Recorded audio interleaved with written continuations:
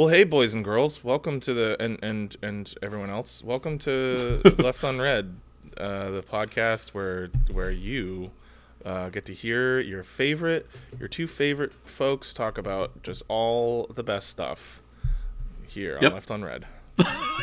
Yeah, that's the subject matter. All the best stuff with your two favorite folks. Listen, we got all the best stuff here for you. Okay, Yeah. I got everything that you. We've got great stuff. We've got beautiful stuff. Wonderful stuff, folks. Absolutely unbelievable. What's going on, man? In terms of stuff, ours, it's the best. High quality stuff, things you wouldn't believe. Yeah. So I didn't, I literally just, I'm not even sure you saw the text. I just saw this today. I haven't had the chance to read it yet, which is unfortunate, but Alan Dershowitz on a piece for fucking Newsmax, you know, the maximum amount of news that you can have. Yeah. With the headline, "What if Prince Andrew were innocent?" Just God. Another Dersh bomb, dude. Oh, God. Dude, that's horrible. Yep. Dersh bomb. Yeah. Yeah, what a guy, man. He's just gonna continue digging this hole with his nasty yellow teeth until he's either buried or just dies. They must have like videos showing like full penetration from Dershowitz on like underage girls for him to just constantly throw himself out there. He can't help it. Yeah, I mean, really the can't. man has never met a wife killer that he didn't want to represent in court. Yeah. Was it Klaus von Bülow? Was that his first famous case? And then I don't even think that was that his first famous wife killer. I'm not even sure that it was. I don't know. I just know that's the one that has a movie about it with Jeremy Irons. I've never seen it, but I remember. Yeah, you told me it was good. Yeah. So yeah, I mean, I like Jeremy Irons. Anything with Jeremy Irons. Yeah, Jeremy Irons is great. You have no idea. I just remember seeing that like trailer. Either you sent it to me or I heard it on like a podcast or something. Yeah. You know, you're a very strange man, Klaus. You have no idea. Yeah. And then I don't know if you've ever seen the David Cronenberg film Dead Ringers. That stars Jeremy Irons as two different identical twin gynecologists, right? I've heard of this. Yeah, who become like drug addicts, and like one of them picks up chicks and then like tosses them to his identical twin brother because he can't like pick up any girls. And oh then, man. It's so fucking creepy. Sounds awesome. Sounds like a really it's a David Cronenberg film. Yeah, absolutely. Yeah. Anything else? Anything else you want to talk about before we dive in?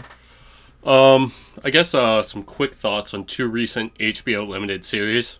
Okay. Landscapers was awesome, Sure. starring Olivia Colman and David the God Thewlis as just this like creepy like English middle-aged couple that like murdered one of their parents and then just like got away with it for like 15 years until they ran out of money.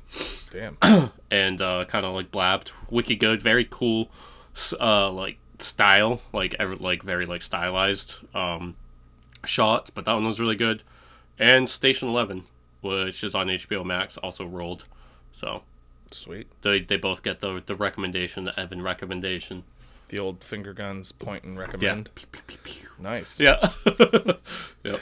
Yeah, I haven't watched anything, so I've got nothing to talk about. Cool. TV wise. Yeah. But I've got a lot to talk about because I have like 15 pages of notes here. That when you're ready, we can talk about. We can dive right in. We can discuss Rome because we're doing our Rome thing. All right, so as we've mentioned last week when we had our episode about Domitian, Evan and I are going to do a block of 4 episodes where we talk about ancient Rome, and that's because we like it, and there's a lot to talk about. And I know that I had mentioned at the end of last episode that my 2 episodes are going to be about Julius Caesar and the Gallic Wars and about Roman slavery. And I wasn't sure which one I wanted to do first. I decided to do slavery first because, I don't know, I just felt like it was important to talk about. Yeah. So without further ado, let's start the show.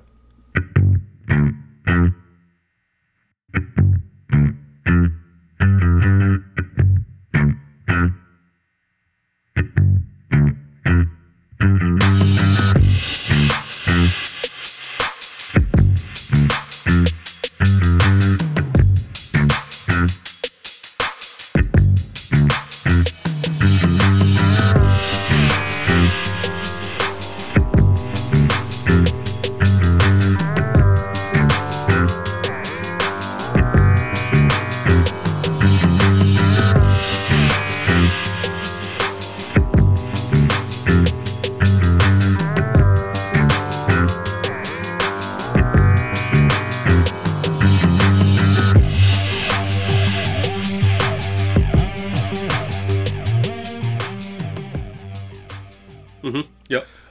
So welcome. Yeah, today's episode is going to be about Roman slavery, and we're going to kind of focus on the late Republican period because I think that's when Roman slavery was at its greatest extent. And also there's some pretty interesting events that occur then. And then we're going to talk about the Servile Wars, which changed the face of Roman slavery forever. Yep. So, you guys are all very likely familiar with the words slave and enslavement and slavery. The bulk of our audience, I think, like, what would you say, like 80% of our audience is American or from the U.S.? Yeah, I mean, I would say something like 95% from the Anglosphere. Yeah. Oh, well, right. So Yeah. the bulk of our audience is from the U.S. and those of us that aren't are mostly native English speakers and at least like Western European. Who'd like have Canada thunk that and we are Australia. most popular in countries that speak English? Yeah, right. The only reason I bring that up is because it's super likely that you all have a very particular view of the ancient and terrible human tradition of slavery and enslaving one another.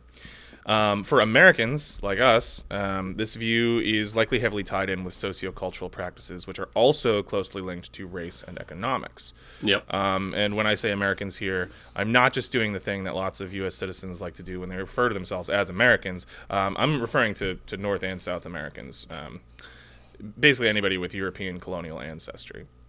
And the reason for that is because while slavery in the U.S. is probably the most infamous example used in modern Western history, and possibly for good reason, the institution of slavery as a whole, especially colonial slavery, is deeply ingrained in the history of the Americas. So, and I mean, we could do a whole episode on that, because that's a whole different thing. Yeah, I mean, there were, like, communities in Brazil where, like, after the American Civil War, like, plantation owners and shit went down to Brazil so that they could continue practicing slavery, just to lose it, like, 20 years later. Yeah, I think Brazil went on... I think Brazil was, like, the last Western nation to openly... I mean, there's still slavery going on today, but... But I think they were the last, like, people to have it, like... They were the 1880s, I believe, when they like that. outlawed it. And then, I mean, I know, like, there was also, like, slavery in Cuba up until the Castro Revolution. Yeah. But, and there, like I said, there are still forms of slavery going on all over the world that are less formalized. So when we say slavery here, what I'm talking about is like institutionalized, legal, like chattel. open chattel slavery. Yeah. So not to discredit or to discount like the plights of the millions of people that are still enslaved. I don't want to pretend slavery's over. But this specific type of slavery existed in a very specific part of human history. So we might do an episode on that someday. But in the meantime, because we're talking about Rome, I really thought that it would be kind of interesting to look at slavery in Roman history because, you know, as Evan knows, and anybody who's spent, you know, any amount of time reading about Roman history, slaves come up pretty much immediately. It's an inextricable part of Roman history, specifically this sort of late Republican, early Imperial period where it's so massive and there are so many slaves in and around the Romanosphere. They just come up left and right, and I think it's really worth discussing because, you know, we can lapse into like some hero worship and talking about like all the cool military leaders and wild exploits of people and, you know, what a gangster Domitian was and all this stuff. But I think it's also kind of fun / sad / important to dive into like the less savory aspects of these cultures that we sort of mythologize and idolize. As I said, like Roman history is sort of inseparable from the idea of slavery, and that can kind of be said for civilized, quote unquote, human society as a whole. The general consensus among historians is that prior to the formation of these civilized human settlement centers, slavery was likely relatively unknown. Not to say that there weren't some form of like capturing enemy people and whatever, but our frame of reference for this is largely based on existing hunter-gatherer societies and written records from relatively modern times, which were all mostly written by Europeans or people that practice slavery. So take it all with a grain of salt. But suffice it to say that in isolated subsistence cultures, I think hunter-gatherer societies, while violence and brutality absolutely take form, and there's, you know, it's not an idyllic or like easy way of life by any means. There just isn't the same draw to enslave people in the sense that we're talking about. Yeah. This practice we owe directly to civilization. That is the collectivization of people into large cultural groups, generally in urban centers, with a vested interest in obtaining cheap, i.e. free, labor for use in civic development and agriculture. The earliest records of slavery as a codified systemic practice date back over 3,500 years to the ancient, longer than that, 3,500 BCE. So that's what, 5,500 years or something? Yep. 5,522. To the ancient Mesopotamian civilizations of the Fertile Crescent. And indeed, to the best of our knowledge, these are the very first civilizations, period. I'm sure some ancient alien people would disagree. Maybe the Atlanteans had it. I don't know. Yeah, Atlantis, a.k.a. Antarctica. Come on, dude. That would be cool, to be honest, if they found like evidence of Antarctic slavery. What a glorious human tradition. Yeah, just like ice giants enslaving people in Antarctica. Predators, like space predators from Predator. You know, predators? Enslaving people under the Antarctic ice to hunt them. Or the engineers from Prometheus. Yeah, or Jabba the Hutt from Star Wars. He had slaves. So this good one, dude. Thanks, man. Just hitting fucking dong shots here. So yeah, dude. Stroke that dong piece right out, dude. Anyway, it doesn't matter. So slavery goes way back. It goes way back, all the way back to the ancient subterranean worm people who used to rule this planet before our forefathers and mothers. Yeah. So it should be no surprise that by the time of the Romans, it's still a massive part of social practice. Oh, you look like you were signing like you were going to say something, but instead you just stuck your fingers in your mouth. And I had something in my teeth. Yeah. You know. Like a popcorn kernel? No. It was some kind of like spice I just ate. Oh. All right. Yeah, like black pepper. Gotcha. Yeah. That'll happen. Is that okay? Am I allowed to do that? No, of course it's okay. I was just saying, I paused for a second because it looked like you were like this, but it looked maybe you were just examining like, which nail will best extract this kernel of pepper from my teeth. Yeah. So the act of forcing fellow humans into servitude is deeply ingrained in Roman society and Roman history.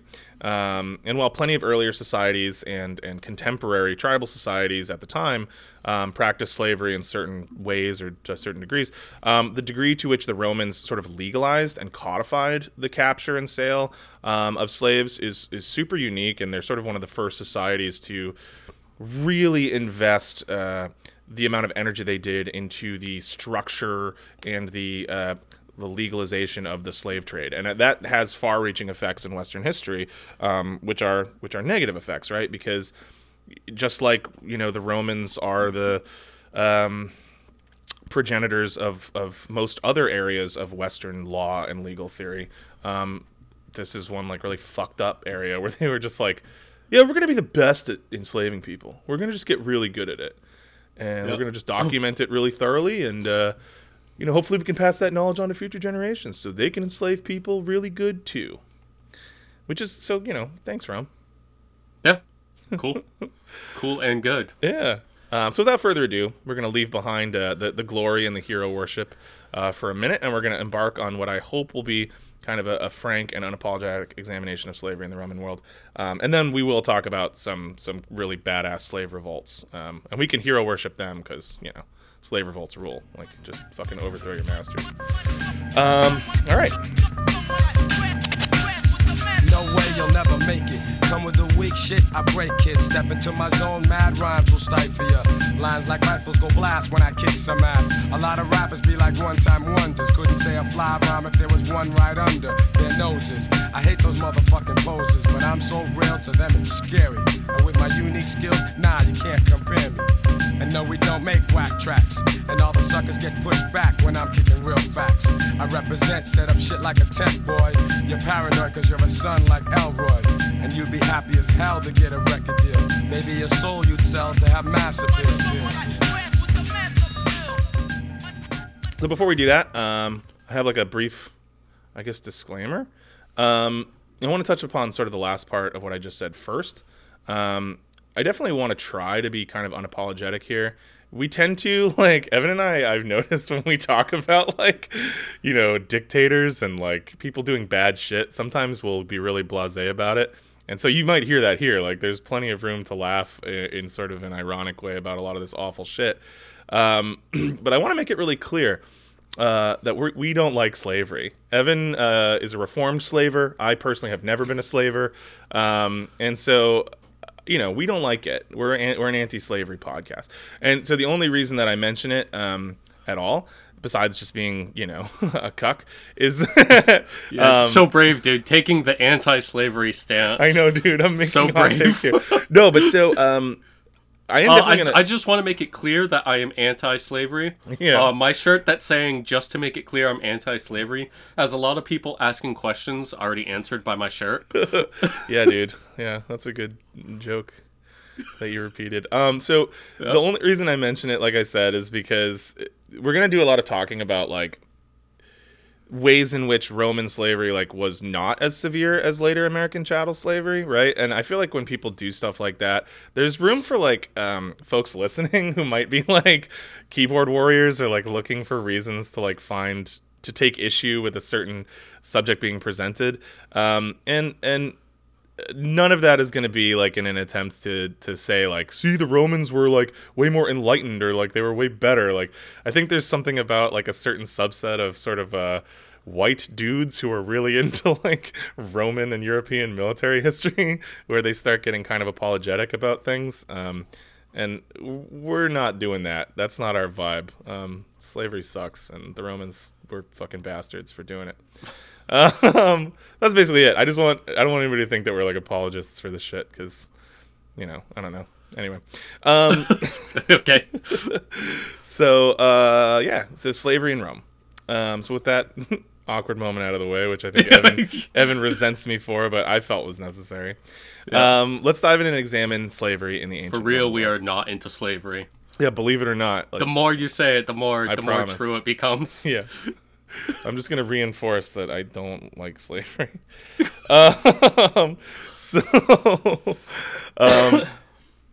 So anyway, slavery in Rome.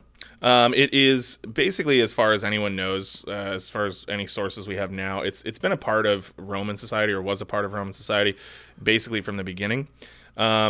I'm sure some or all of you have heard of the mythological foundation of Rome by the twins Romulus and Remus. Rome is obviously named after Romulus. He killed his brother. They were fed by a she-wolf, that whole fucking thing. Obviously, this is, at best, mostly legendary, and I more think likely... it's true.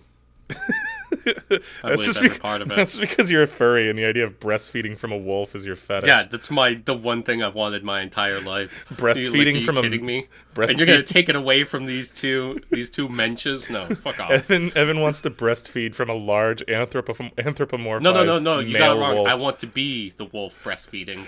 Okay. All right. My one desire, dude. Absolutely. So anyway, even though this is, like, definitely all bullshit, the important thing is that to the Romans, who to varying degrees believed this narrative, slavery had been going on since day one. Romulus, one of the first things he did after killing his brother and founding the beautiful paradise of Rome, which was like a mud pit populated by rapists and criminals. That nothing bad ever happened in. Nothing bad ever did or ever will happen there. Yeah. He legalized the sale of one's own children into slavery in order to recoup the costs of picking up and moving to Rome, which is great. I mean, frankly, I don't see a problem with it. Yeah. Yeah, sometimes not all kids are great. Sometimes they're annoying. If you got kids that are like little assholes, like, fuck it, sell them. Yeah, you go, Get kid. something out of the deal. They'll build character. Fuck off. So again, I'd like to reiterate that we are not pro-slavery, and that so the 12 Tables, which are the oldest documented Roman legal code, and I think is it 449 BCE, are the foundation of Roman law. They make mention of slavery. It's brief, but it's in there. Of particular import to the Roman slave trade was the Roman concept of the ius gentium, which I'm not great at Latin, but I think that's how you say it, or the law of states / nations. So the ius gentium is not a written or codified law. It's sort of this loose conceptual legal theory put together by multiple Roman jurists, which are just sort of like legal Perverts. They're definitely legal perverts, but what's the word? Is it theoreticians? Is that a word? Maybe, yeah, I guess so, yeah. Yeah.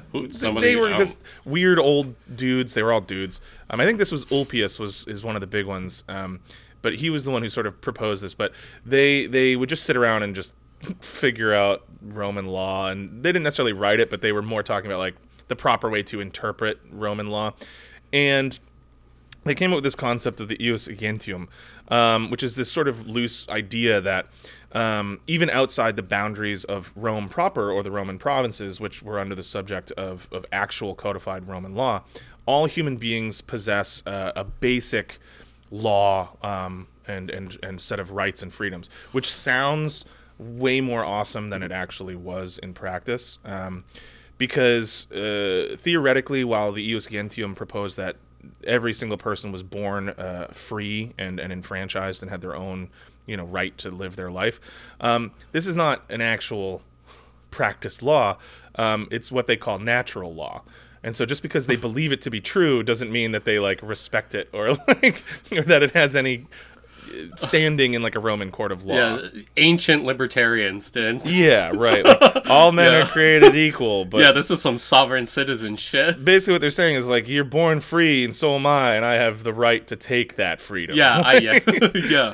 That's one of my freedoms, is the right to take yours away. Yeah, you were born free to defend yourself. Yeah, okay? Right. And if you can't, well, really though, like if you cannot effectively, then I have rights to you by like right of conquest. It also obviously, like, and this kind of goes without saying, but it doesn't include, like, women or children, or it's, like, just men, and that's how it's always been, just for most of history, which is dope. And I'd like to just, like, take a moment to do a disclaimer and, like, just make it clear that Evan and I are Every 5 minutes, I must remind the listeners. Evan and I believe in the equal rights of all humans, regardless of gender or age. I believe that a child of 2 has as much right as a man of 102. Again, libertarians. Yeah, man. Seriously. It's like that. What is that meme that was going around a while ago? It was like some captured tweet. It was this guy talking about Greta Thunberg, where he was like, I'm not even saying this to be inflammatory, but if Greta Thunberg at 16 has enough maturity to dictate global climate policy, then then you can't be mad at Jeffrey Epstein for having for paying 16-year-old girls for sex. And then somebody responds like, if you're so smart, then how come I can't have sex with you?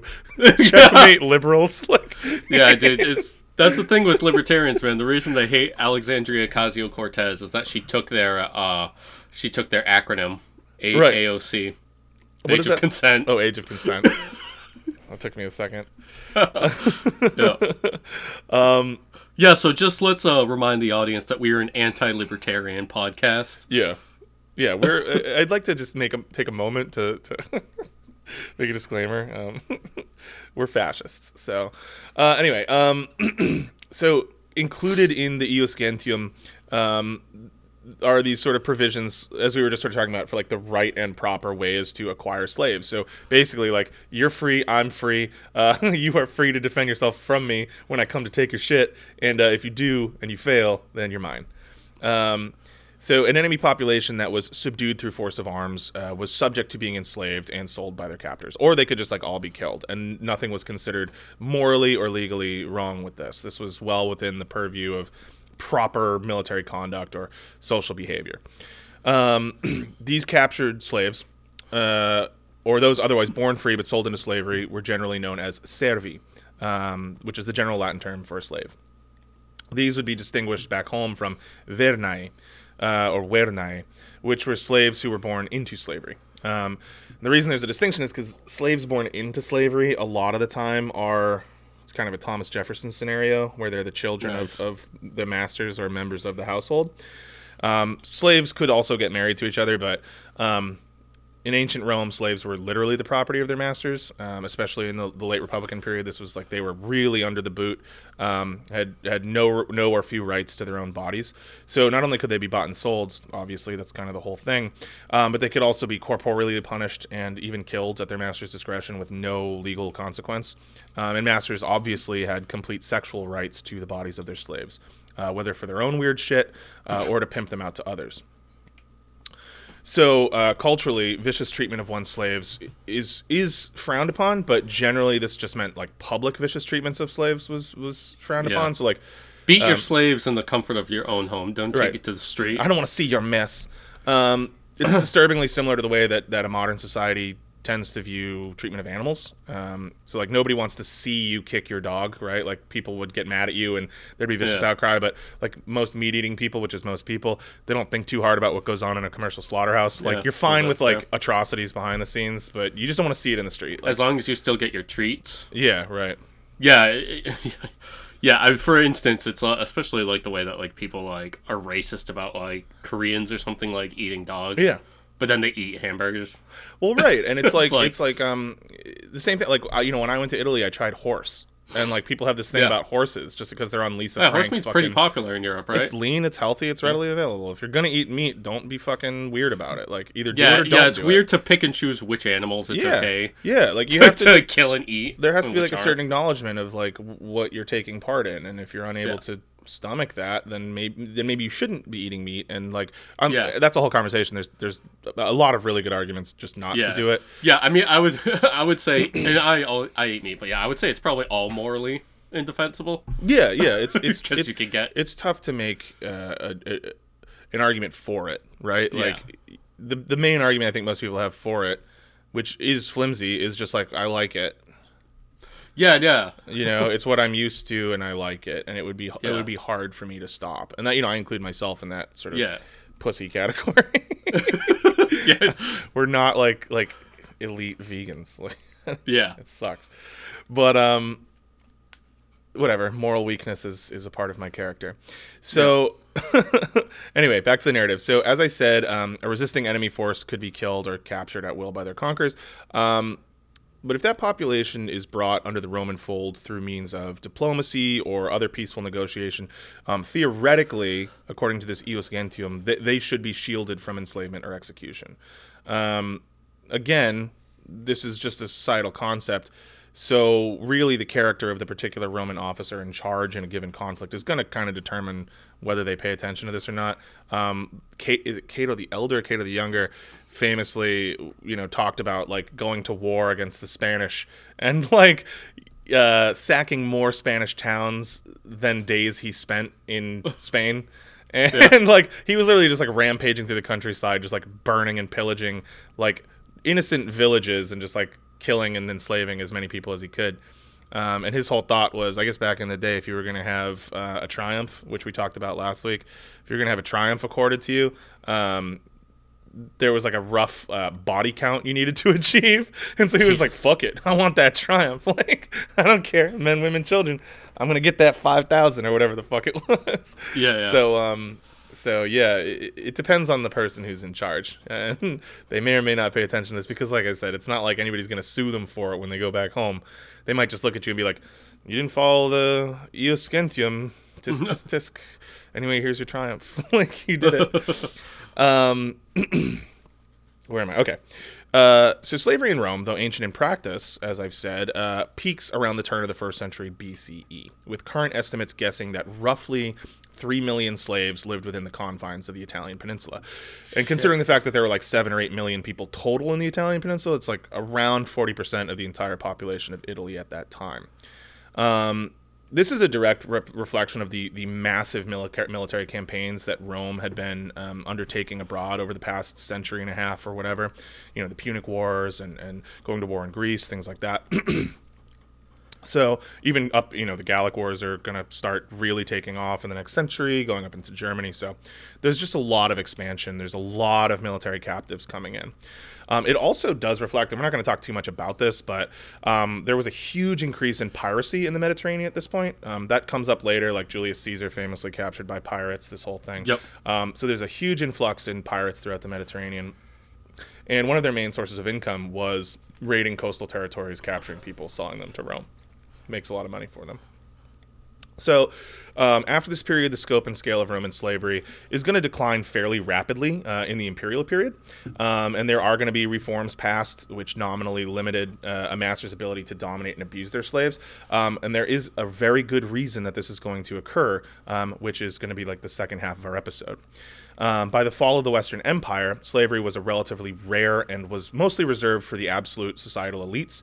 And by this point, many slaves had nearly as many rights as free men. A lot of this has to do with the reason they were being kept as slaves and who was keeping them. These weren't like plantation slaves or rural agricultural slaves. They were like living in manor houses and tutoring kids and things like that. Again, slavery is slavery, and every case is different. Any participation in this system is I would say, morally evil, but this is that sort of point where I was talking about at the start, where I'm like, I'm not trying to say that, like, but it was good slavery. Like, no, it still sucks, but, you know, at least they're not just being, like, fucking made to fight in gladiatorial combat anymore and shit like that. But I digress.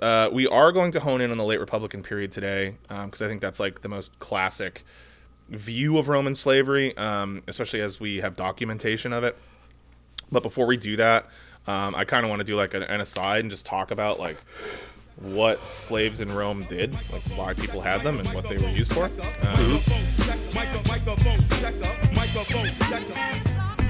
Riggedy row, give me the gadzooks, here I go, so riggedy flame on, Geronimo, yo, I biggity burn, riggedy rubber when I blabber, great, I biggity make the Wonder Twins, the actor, fake, it's crazy, I'm riggedy breaking backs and busting lips, I riggedy freak, Gladys Knight, and those freaking pips, shrimps, I'm riggedy make enough noise like Bam Bam, throw boulders from bedrock, you'll get dropped by Slam Man, so check it, I riggedy wreck it quick, oh shucks, I give it the got big ducks like Daddy War Bucks, oh Anna, I riggedy rock the Coca, Cabana, banana, split, hot, spit, so sick. I think it's freaking from here to Bangladesh. I'm ripping flesh, plus I get fresh like this. Shish, shiggity shush, kid, you'll get done. Squish for fun. I riggedy rhyme like no one. I riggedy bump, riggedy rush, shiggity jumps, I'm savage. I shake them up and down like the Dow Jones average. I'm cocky like Rocky. I biggity bangs the best. So diggity tell your friend chum, cause here comes Dasa Vex. Yeah, straight out the sewer, you know what I'm saying? And let me tell you, especially during the late Republican period, the answer to that is like basically fucking everything. Slaves were everywhere. As I said, it's almost half of the entire population. So for every 1.5 people, there's a slave. 1.5 free people, because slaves are people. There's a slave. So at this point, Rome is now master of the Mediterranean. The Punic Wars are over. They have dominated this entire region. And so captives are pouring into the provinces. So you might have Germanic tribes people, Gauls, Syrian refugees, North African war captives, captured scribes and philosophers from Greece, and everything in between. Any kind of person that you can imagine that surrounds Rome has been enslaved. There are still Italian slaves, you know. That's less and less common, but, you know, not all peoples in Italy were Roman. And it was very, very recent to this time period that started to kind of become the conceptualized notion, right? Prior to, you know, in the previous centuries, it was the Romans were the people in Latium, and then everyone else around them was enemies, and they were, you know, themselves enslaved. So it gets kind of muddy, it gets kind of messy, but there's slaves of every different shape and size and color and gender and age and whatever. So that is one major difference. You know, I think we tend to, when we visualize slavery, especially as people from the U.S. and other parts of the Americas, we have this very racialized view of it. And now the Romans were racist, and we'll talk about that. They didn't like pretty much anybody, but it wasn't a specific group that was targeted. It was basically everyone that wasn't them. So similar but different. So yeah, they were racist, and the reason I brought up all these different geological and cultural distinctions in terms of like the different peoples that are coming in is they mattered a lot to the Romans when they were buying slaves and what they used them for. So you would see educated Greek slaves serving in the households of nobles, tutoring their kids, managing financial accounts, acting as scribes for famous orators and historians, just generally being treated better than most other slaves. Yeah. The Romans like heavily fetishized the Greeks to like a really weird degree. Like, so a good analogy would be like the way that Evan thinks about being an anthropomorphized male wolf breastfeeding Romulus and Remus. That's how hot and heavy the Romans were for Greek culture. Yeah, just suckling on my wolf teats. Yeah. Let me give you my milk, boys. I will make you strong. Sounds like somebody else is starting to fetishize it. I can't help it, dude. When you talk about something that hot, it's hard not to let it. It's Yeah, like it dude. just worms its way into your head. Yeah, we'll make furries of all of our listeners. Absolutely, that's the goal. We should Yeah. slowly transition into like just a furry podcast, but Oh. it's like with the goal of like converting other people to being furries. Yeah, through furry propaganda. proselytizing. Yeah. Oh man. So even when the Romans were like literally like destroying their cultural centers and enslaving them and capturing them, there is this weird degree of cultural reverence. I wrote cultural reference, but it's reverence. And you can contrast this with the treatment of Gallic, Germanic, North African slaves, and you begin to see Roman disdain for the, quote, barbarous peoples on their non-Greek borders. So, not a hot take. Rome basically just absorbed and bastardized, like, every element of Greek culture, and then we're like, yeah, because the Greeks forever had been like, we are the center of civilization. And the Romans like, yeah, we are. And the Greeks are like, what? Who are you? And they're like, yeah, it's us. It's you and us, and we're just alike. And then finally, the way that they proved it, they're like, they conquered Greece, and they were like, yeah, you can't call us barbarians now, huh? Yeah, we own you, bitch. Yep. Greece is Rome, baby. And we'll talk more about that next week. Yeah. Yep. But anyway, just suffice it to say, the Romans have this weird thing about Greeks, and they are constantly like shitting on them, but also like they're just like, but like looking at them like, what cool shit are they doing now? Yeah. The Greeks invented sex, but the Romans invented having it with women. Yeah, that was pretty shitty execution. The Greeks invented making love. The Romans did it to women. Yeah. That's a great joke, though. It's a really good Like, joke. have you seen? Man, there was some. It's another stupid history meme where it's like some guy on Facebook who's like mad at the Assassin's Creed, the one that takes place in Greece, and he's just like, why are you're bastardizing Greek history by allowing the player character to engage in homosexual relationships? This is not a representation. This is not a representation of Greek culture, and I demand that it be removed from the game. And some other guy's like, LOL, dude thinks ancient Greece wasn't gay. And then the guy's like, well, I know that ancient Greece followed the teachings of Christ. I have not seen this. This is good. It's so funny. I gotta send it to you.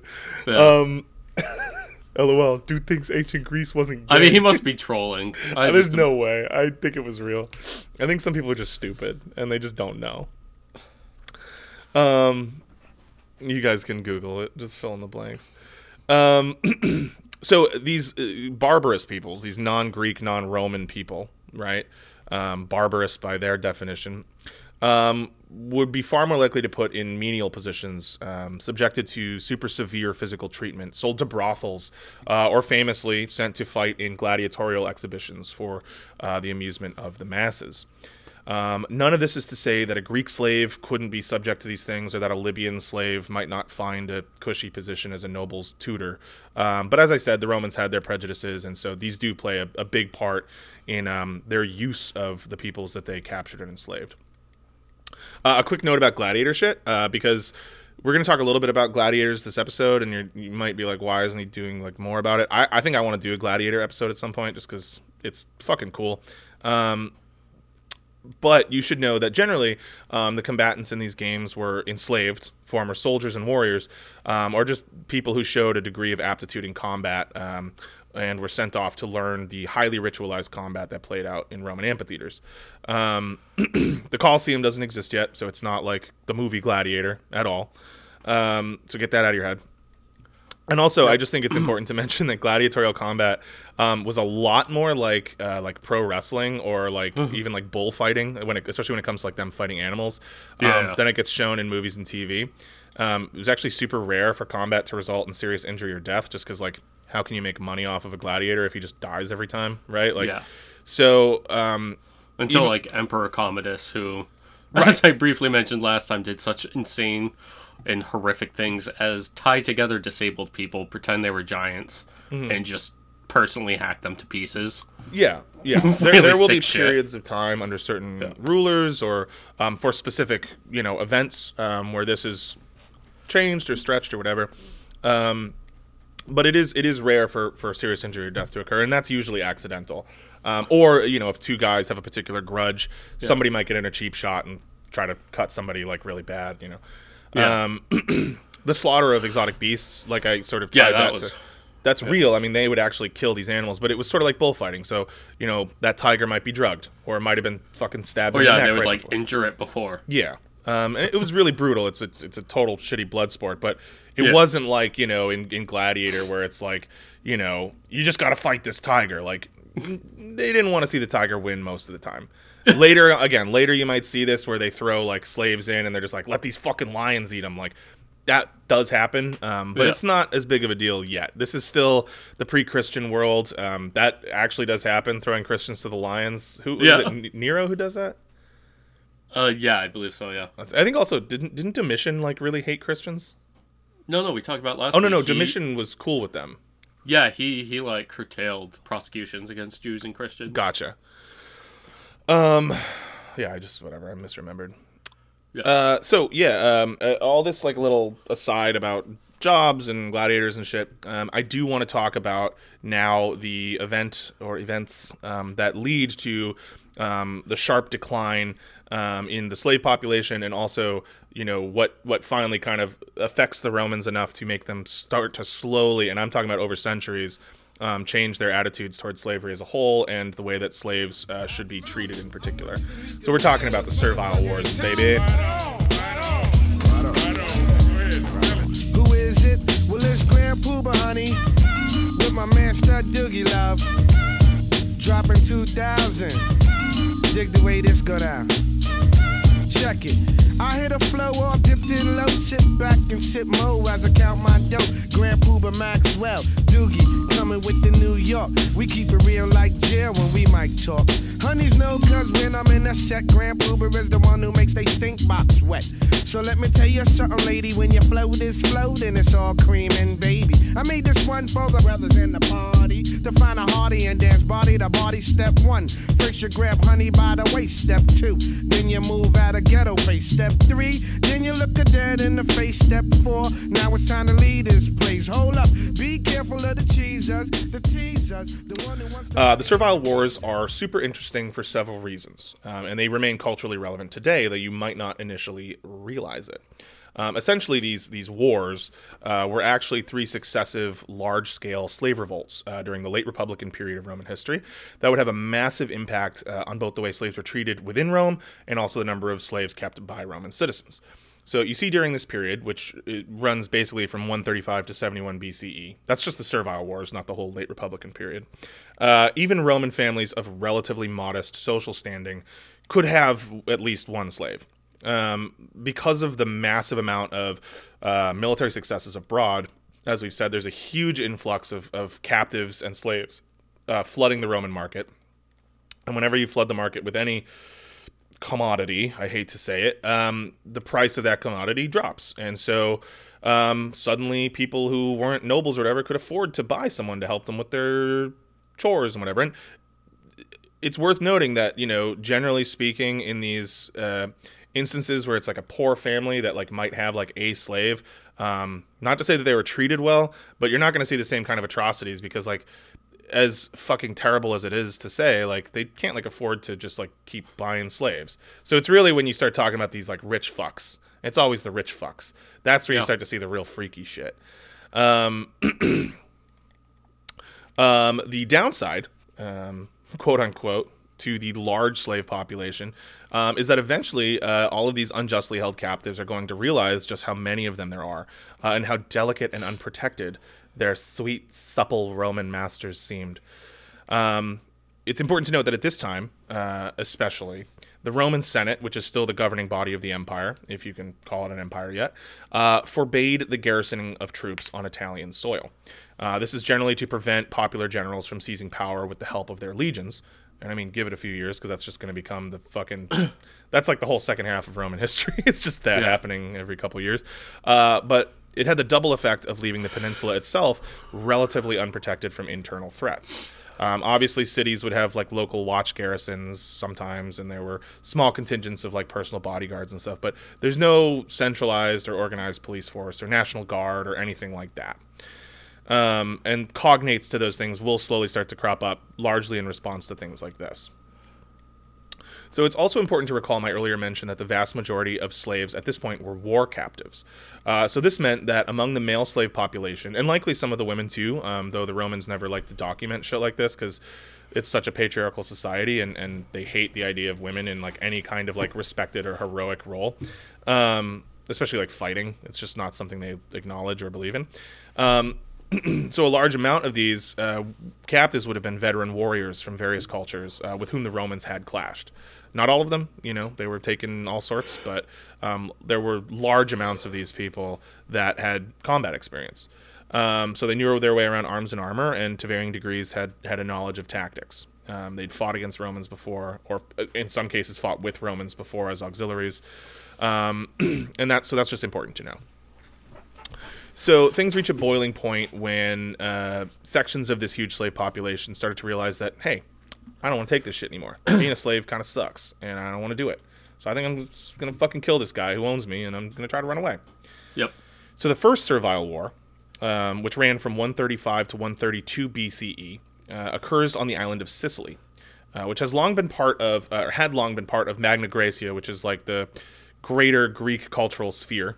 So Italy was, Sicily and southern Italy as a bigger area were pretty Greek for a long time. Mm-hmm. And then Sicily fell under Carthaginian influence, but by now, in the last 40 years, was firmly under Roman control. Oh, longer than that. Was firmly under Roman control following the defeat of the Carthaginians in the Second Punic War, which is, when Hannibal crossed the Alps and whatever. But one of the concessions after the Romans finally pulled out the win in that one was that they got Sicily. So they've had Sicily for 80 years or something. So the revolt was led by a slave named Eunice, who was a Syrian, who claimed to be a prophet of the goddess Atargatis, who was a Syrian goddess, who gave him visions of freedom for all slaves. He gathered up a force of 400 slaves and quickly took control of the central Sicilian city of Enna and proclaimed himself king of the slaves. And he takes the name Antiochus after the Antiochid rulers of the Seleucid dynasty, Seleucid Empire, which ruled in his homeland. Still at this point they rule. Within the course of what we're talking about, the Romans will eventually fucking stamp them out too. Fun fact, the Seleucids were the descendants of one of the Diadochi kingdoms that arose after Alexander the Great fell, and his empire was splintered among his top generals and descendants. So throwback to our Alexander the Great movie night episode, which you guys should go check out. Almost simultaneously, a second revolt takes place in the southern city of Agrigentum, led by a Cilician named Cleon, who would then storm northwards, join his forces with Eunice, and they would capture several more central Sicilian cities and successfully hold them against Roman assault for 3 years or so. The Senate finally musters two assaults in 133 and 132 under two successive consuls, Lucius Calpurnius Piso and Publius Rupilius, who did a quick 1-2 punch and retook all of the lost territory, putting like 30,000 slaves to death and just shutting everyone up real quick. And most of these guys were crucified. The Romans liked to do that. That was their chief way of killing people and sending out a message. Yep. The Second Servile War would also take place in Sicily. And this takes place between 104 and 100 BCE and is led by a slave named Salvius, who would model himself after Eunice and also claimed Antiochid descent, taking the name Tryphon. Now, this all occurred during the unprecedented consular reign of a guy named Gaius Marius. He deserves his own episode because he's a fucking gangster. Yeah. But suffice it to say, he's one of the guys, along with Lucius Cornelius Sulla, who's going to come along later. I know, another gangster, who's going to clash. They're going to clash together. And they sort of set the precedent for guys like Julius Caesar, who would just sort of take power in Rome for a lot longer than a guy was supposed to. Yeah. And it sort of develops into what becomes the empire over the next couple hundred years, next 100 or so years. But so at this point, he's like the absolute dominant force in Roman politics and military life. He's the guy who basically single-handedly reforms the Roman legions into their now sort of famous form. Like if you look up a Roman legionary and see them in like the Lorica segmentata armor with like the helmet with the thing on the back and the pila with the legions. Yeah, and the big square red shields, and they all have mass-produced identical equipment and things like that. That's all Marius. He built on earlier reforms with like the manipular system, which Evan is going to talk about, and just decided like we need to make our fighting force like a just the most professional force that's ever existed. Yeah, he made it a career. Yeah, exactly. And he models that as like just a profession that you can have. You are a soldier, and that's your job. You're not like a farmer who, when the time is right, you grab your shit and you go and fight. It's a little poem for you guys. But I digress. So, yeah, dude. Basically, Marius was trying to gather an army for a war in the north with some Gallic tribes. And so when he calls on the Roman client kingdom of Bithynia in the east for men, the king of Bithynia refuses, which not a smart move to say no to Marius, but he has a good point, which is that all of our able-bodied men have been enslaved and fucking sent to Rome because after you beat us in battle, we couldn't afford the war reparations and couldn't pay taxes, so you just sent people in and took all of our young men, and now they're slaves. So who am I supposed to fucking send to you? And so Marius is like, that makes a lot of sense. Honestly, that's kind of shitty that we did that to you. So he decrees that no slaves are to be taken from territories that are allied to Rome or that are paying tribute to Rome. So once they are defeated and once they are part of the Roman sphere, no more taking slaves. Now, again, Rome's fucky and they'll find ways to do this anyway, but he also decrees that any such slaves already in captivity should be freed if they can prove their descent from Roman client kingdoms or provinces. So Publius Licinius Nerva, not the later Emperor Nerva, different Nerva, propraetor. This changed propraetor to proprietor. In Sicily. I wonder if that's where the word comes from. It's probably not. It's probably just a coincidence. Yeah. So he follows this edict to a T and immediately frees 800 slaves on the island of Sicily that are from allied Roman nations. This backfires immediately. A, because these guys have nowhere to go, and B, because the slaves who are still in bondage, and there's a lot of them, are like, well, what the fuck? Like, why do they get to go? What the And so they're all pissed, and so they're like simmering and getting ready to like fuck shit up. And Nerva sees this, and he panics, and he's just like, I take it all back. You guys aren't free anymore either. Which is like also the dummest decision. Yeah. Because now everyone's just like, okay, fuck this. And so yeah. So they revolt. How can you make a bad situation worse? Yeah. He poured oil right on that fire. Yeah. So Silvius takes charge, changes his name to Tryphon, declares himself king of the slaves, and he takes the fortress at Triocala. And he and his chief strategist, who's a guy named Athenion, draw up battle plans. Yeah. Long story short, after years of fighting, Tryphon's death and his succession by Athenion, the Romans eventually smashed the rebellion in 100 BCE. And legend has it that they take 1,000 of the insurgents that are captured, and they send them back to Rome to fight beasts in the arena for the amusement of the screaming masses. Now, these guys all made a pact with one another. They were like, I'm not going to fucking die, so some bullshit Roman can fucking get his rocks off while he's like eating pig guts in some fucking arena. I'm not doing that. So they all agree that anytime they're brought out into the arena together, they'll just kill each other. And instead of fighting any animals or fighting each other, they'll just quietly, no sound, no fuss, just slit each other's throats or stab each other, whatever. And that the last man standing in any of these events will fall on his own sword and kill himself. And the Roman crowds are kind of disappointed in this, but also it shows, it creates... dreary. That's a dreary event. Dude. It's super dreary. It's like not fun at all. Yeah, you're just watching a bunch of guys quietly kill themselves. Look, like if that was the movie Gladiator, people wouldn't have gone to see it. Yeah. But so... This does create popular sentiment in Rome among the people for the slave revolt. And people start to realize, like, oh man, these are like honorable men. The Romans love shit like that. They love these like honorable displays of fucking suicide and violence and whatever. And it plays on their emotions. Now I don't push your Lex. Others had their turn to flex. J-Root is up next. All these so-called players up in the rap game got brothers on the corner selling cocaine. It used to be LaToya and Jim hats, but now it's Uzi's Max and G-packs of cracks. Everybody psycho or some type of good fellow, but me, I keep it real. That's all swan like Jello. Don't drink Cristal and I can't stand mo. Never receive currency for moving a kilo or an ounce. Make them bounce to this fake pimp free flow. I never knew hustlers confessed in stereo or on video. Get caught, you know who turns states. Evidence, murder, weapon, confession, and fingerprints. Mama always said, watch what comes out your mouth. Tight case for the DA from here to down south. Knowledge, wisdom, understanding like King Solomon's wealth. You're a player, but only because you be playing yourself. With all that big Willie talk hot, you're playing yourself. With all that big gun talk bop, you're playing yourself. With all that rah rah rah, you're playing. And anyway, yourself. this brings us to the third Servile War, which is probably the one that you've heard about. And it's famous for a few reasons. So firstly, while the first two Servile Wars were contained to the island of Sicily, which is close to the mainland, but it's still separated by the Straits of Messina, or Messana, something like that. There's water between them, and these slaves, they don't have access to boats, so it's on Sicily, and they're not a threat to Rome. This revolt takes place on the Italian mainland, on the peninsula, and so immediately the folks in Rome, the fat cats, the rich who are going to be eaten, are nervous because they're like, whoa, they could come and do bad stuff to us. Whoa.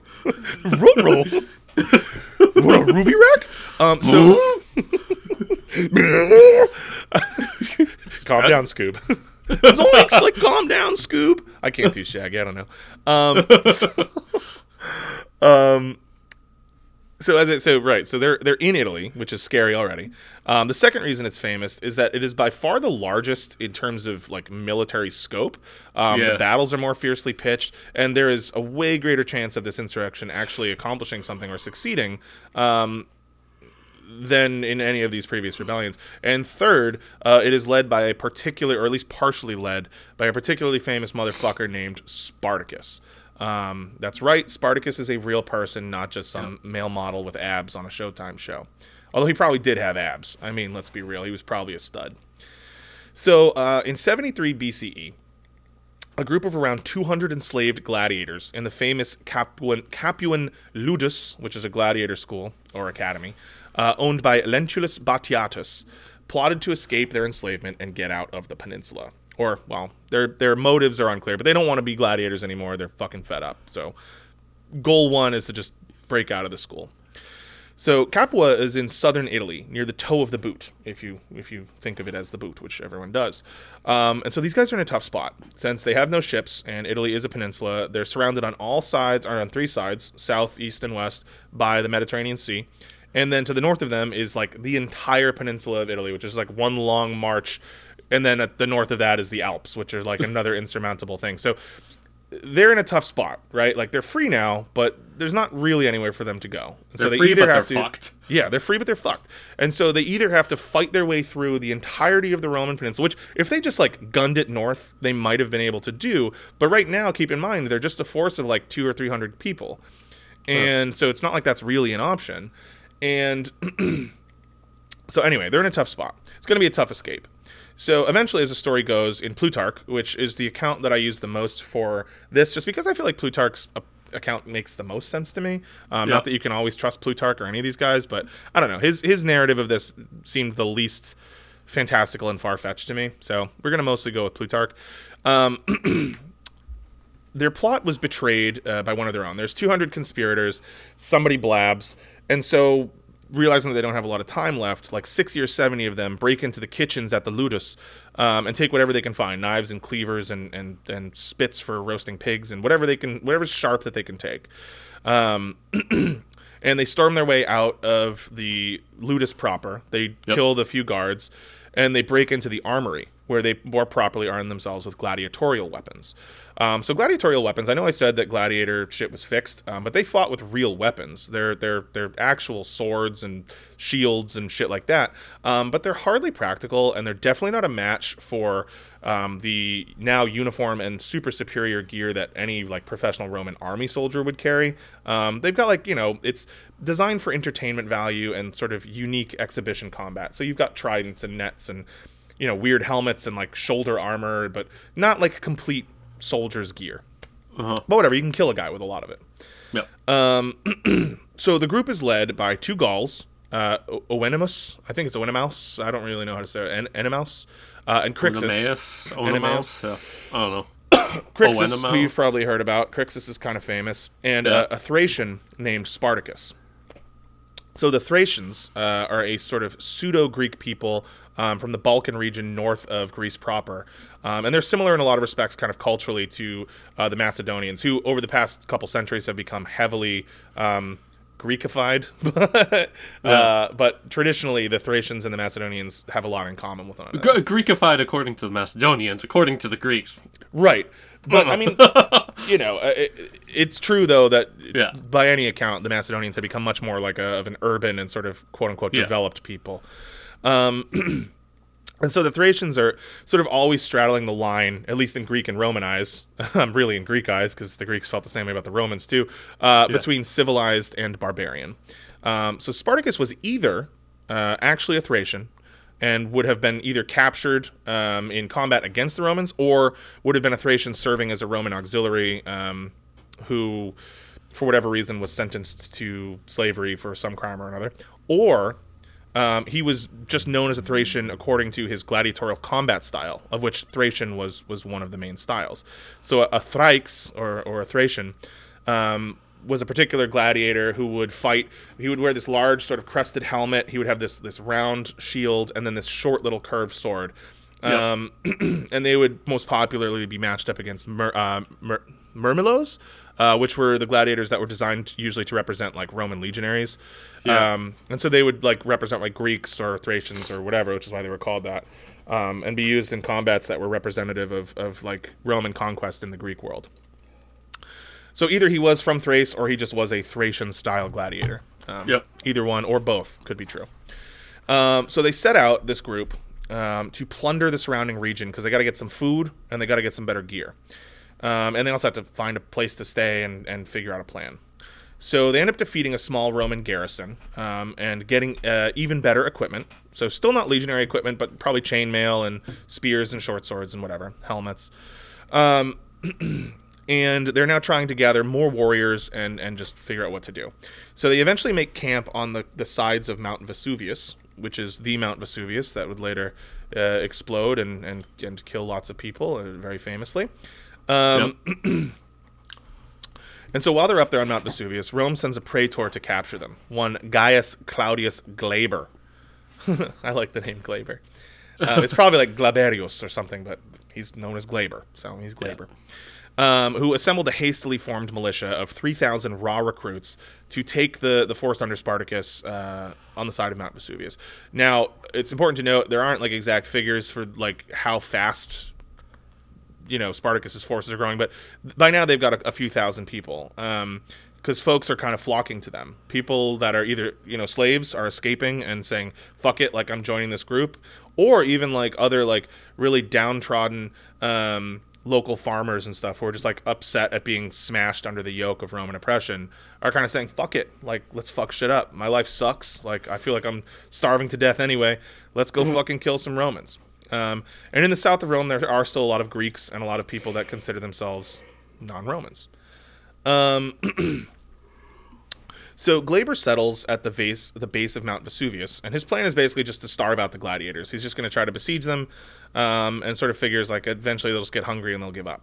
But this is the thing. So even though a lot of these guys are not like trained Roman soldiers per se, these gladiators are A, they know how to fight, and B, they're really clever.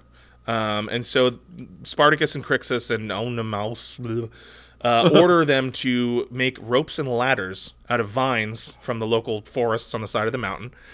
and they rappel down cliffs on the opposite side of the mountain face and sneak around at night and surprise Glaber's forces from behind and just fucking massacre them. And again, these are like raw militia recruits. These are not legionaries. These are just like young people that have been propped up and thrown some basic old equipment and been like, all right, let's go kill some slaves. You know, they don't think it's going to be a big deal.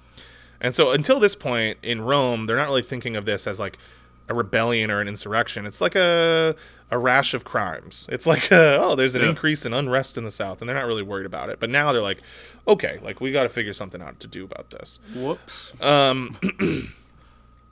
So, as I said, like over the years, there's more and more people flocking to them, and it gets to the point where in like 73, 72, at this point, Spartacus is commanding a force of like 70,000 men, which is huge. And again, this is like Plutarch. It could have been more, could have been less. Definitely, probably wasn't more.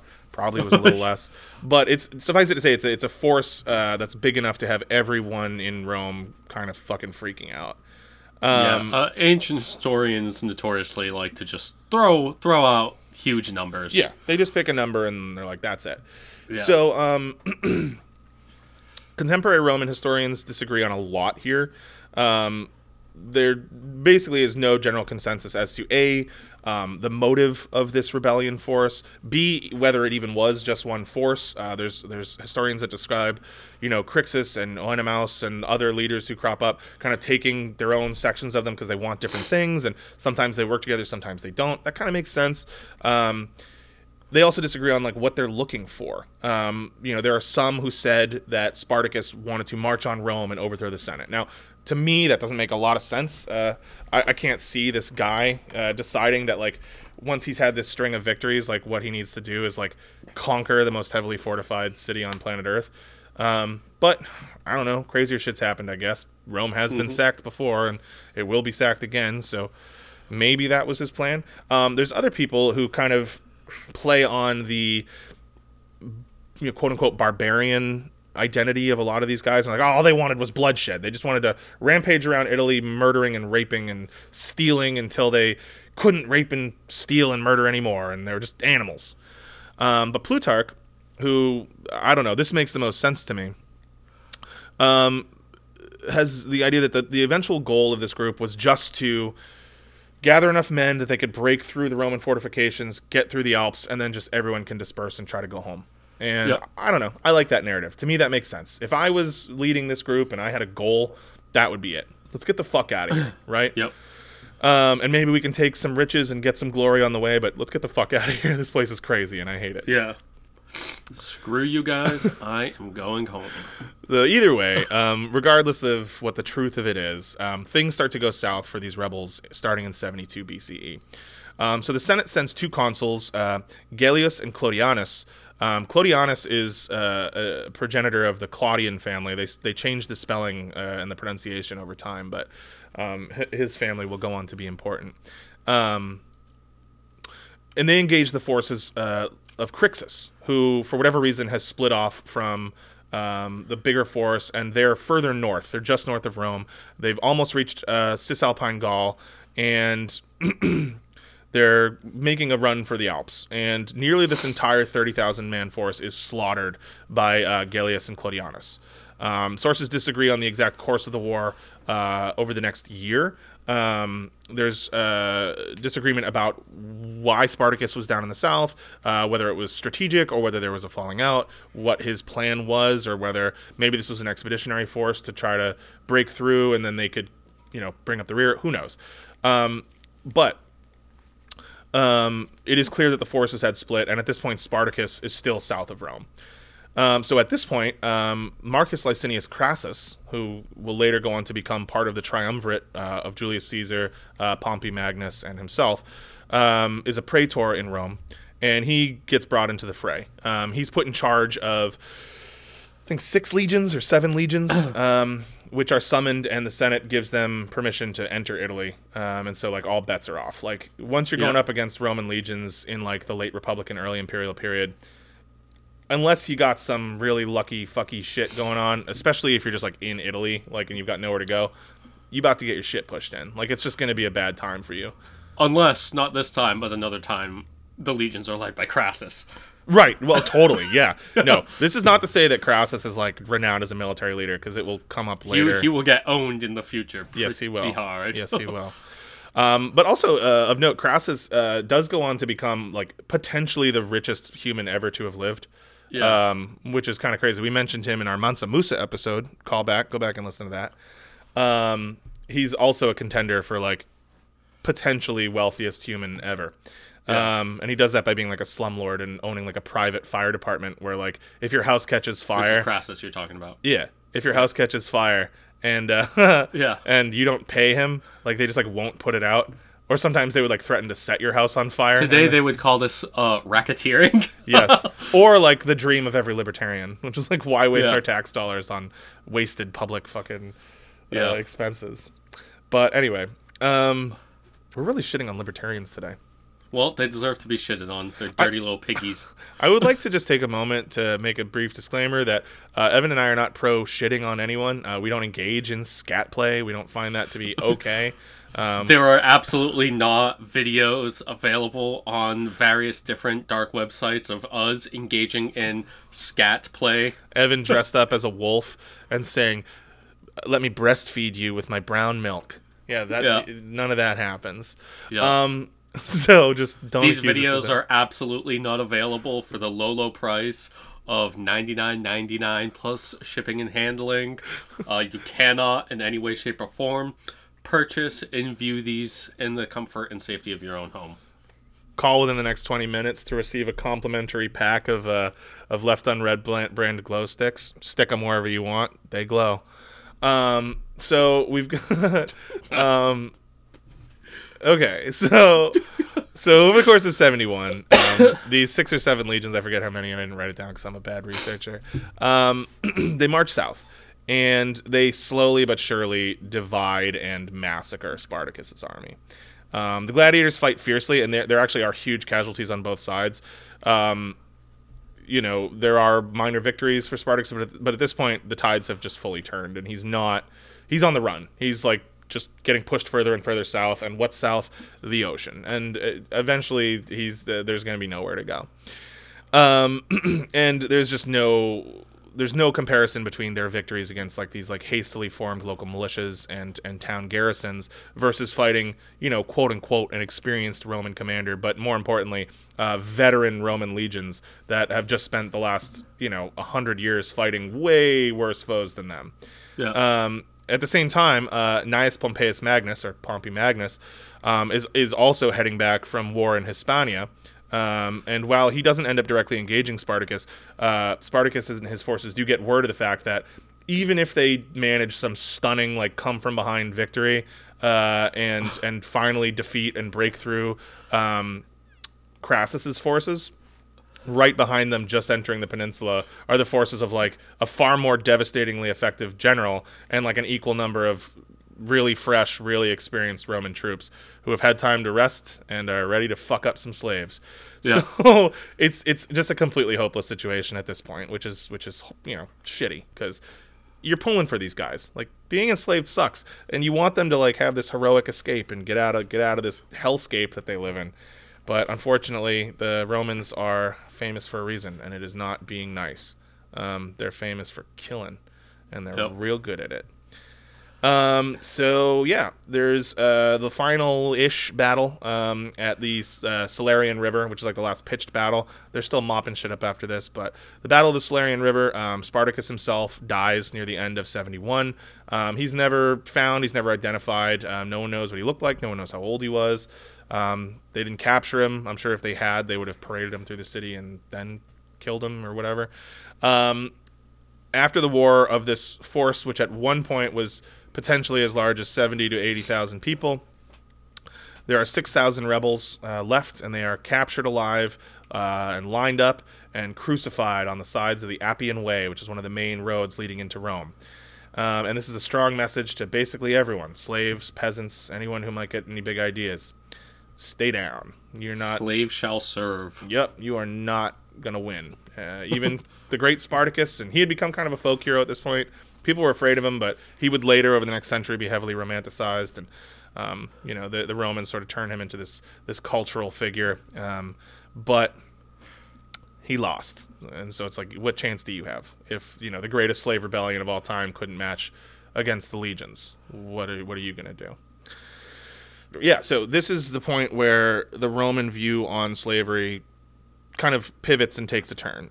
This last servile war is the last servile war, but it was also really scary for a lot of Roman people, specifically in Rome, who had this idea, and the upper classes, who were made acutely aware of the fact that, like, okay, A, there's too many slaves, and B, maybe they're upset because we're not treating them so good.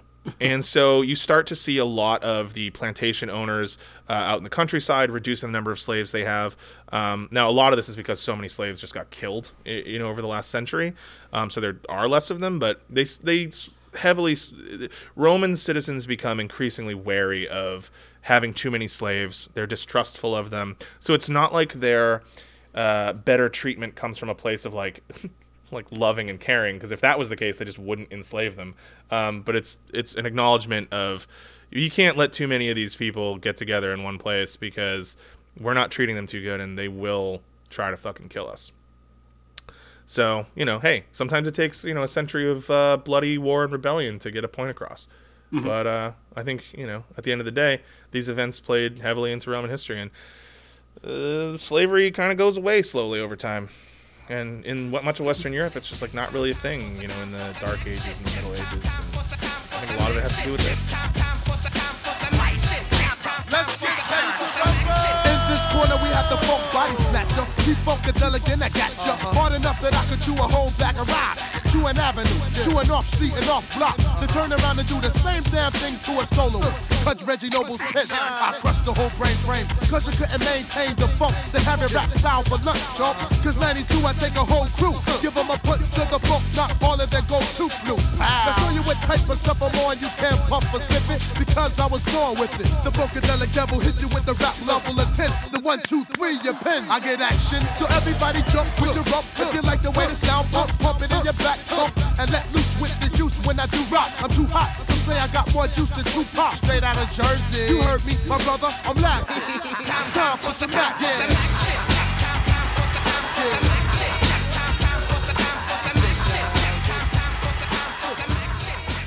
Dark Ages. Psst.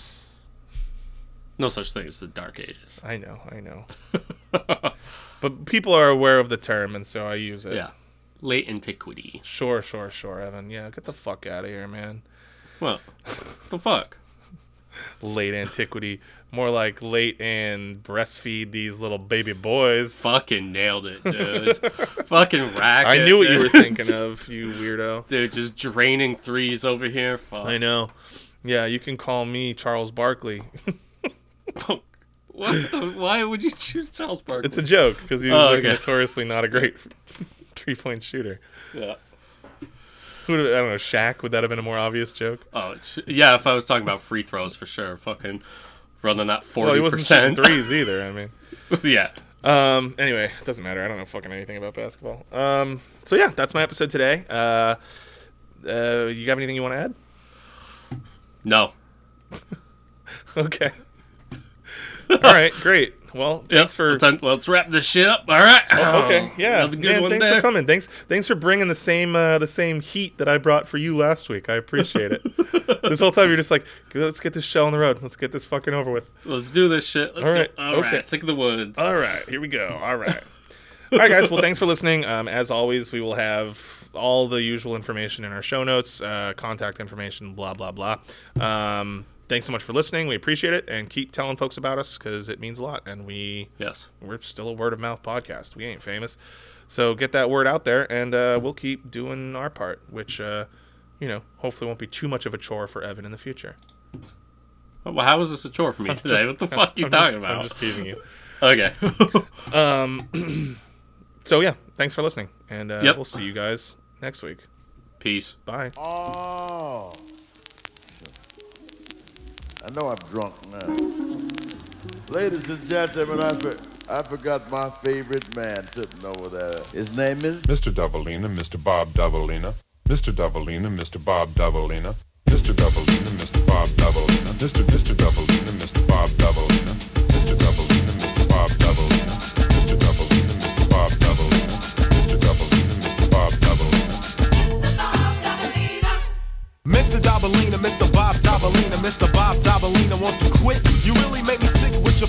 behavior. You're gonna make me flip and then the army couldn't save you. Why don't you behave, you little rugrat? Take a little tip from the tabloid, because I know I'm not paranoid. When I say I saw you trying to mock me, now you and your crew are on a mission trying to hawk me. But it isn't happening, you fraudulent foes. You used to front big time, now I suppose that everything's cool since the style of apparel you adopted. You used to make fun of, but now you wanna rock it. So you gotta kick it with the homies. But DEL is already hip to your cronies. Me and CMP's thought about this and never have we seen a brother who would hover like Mr. Dabalina. Mr. Bob Dabalina, Mr. Dabalina, Mr. Bob Dabalina, Mr. Dabalina, Mr. Bob Dabalina, Mr. Dabalina, Mr. Bob Dabalina.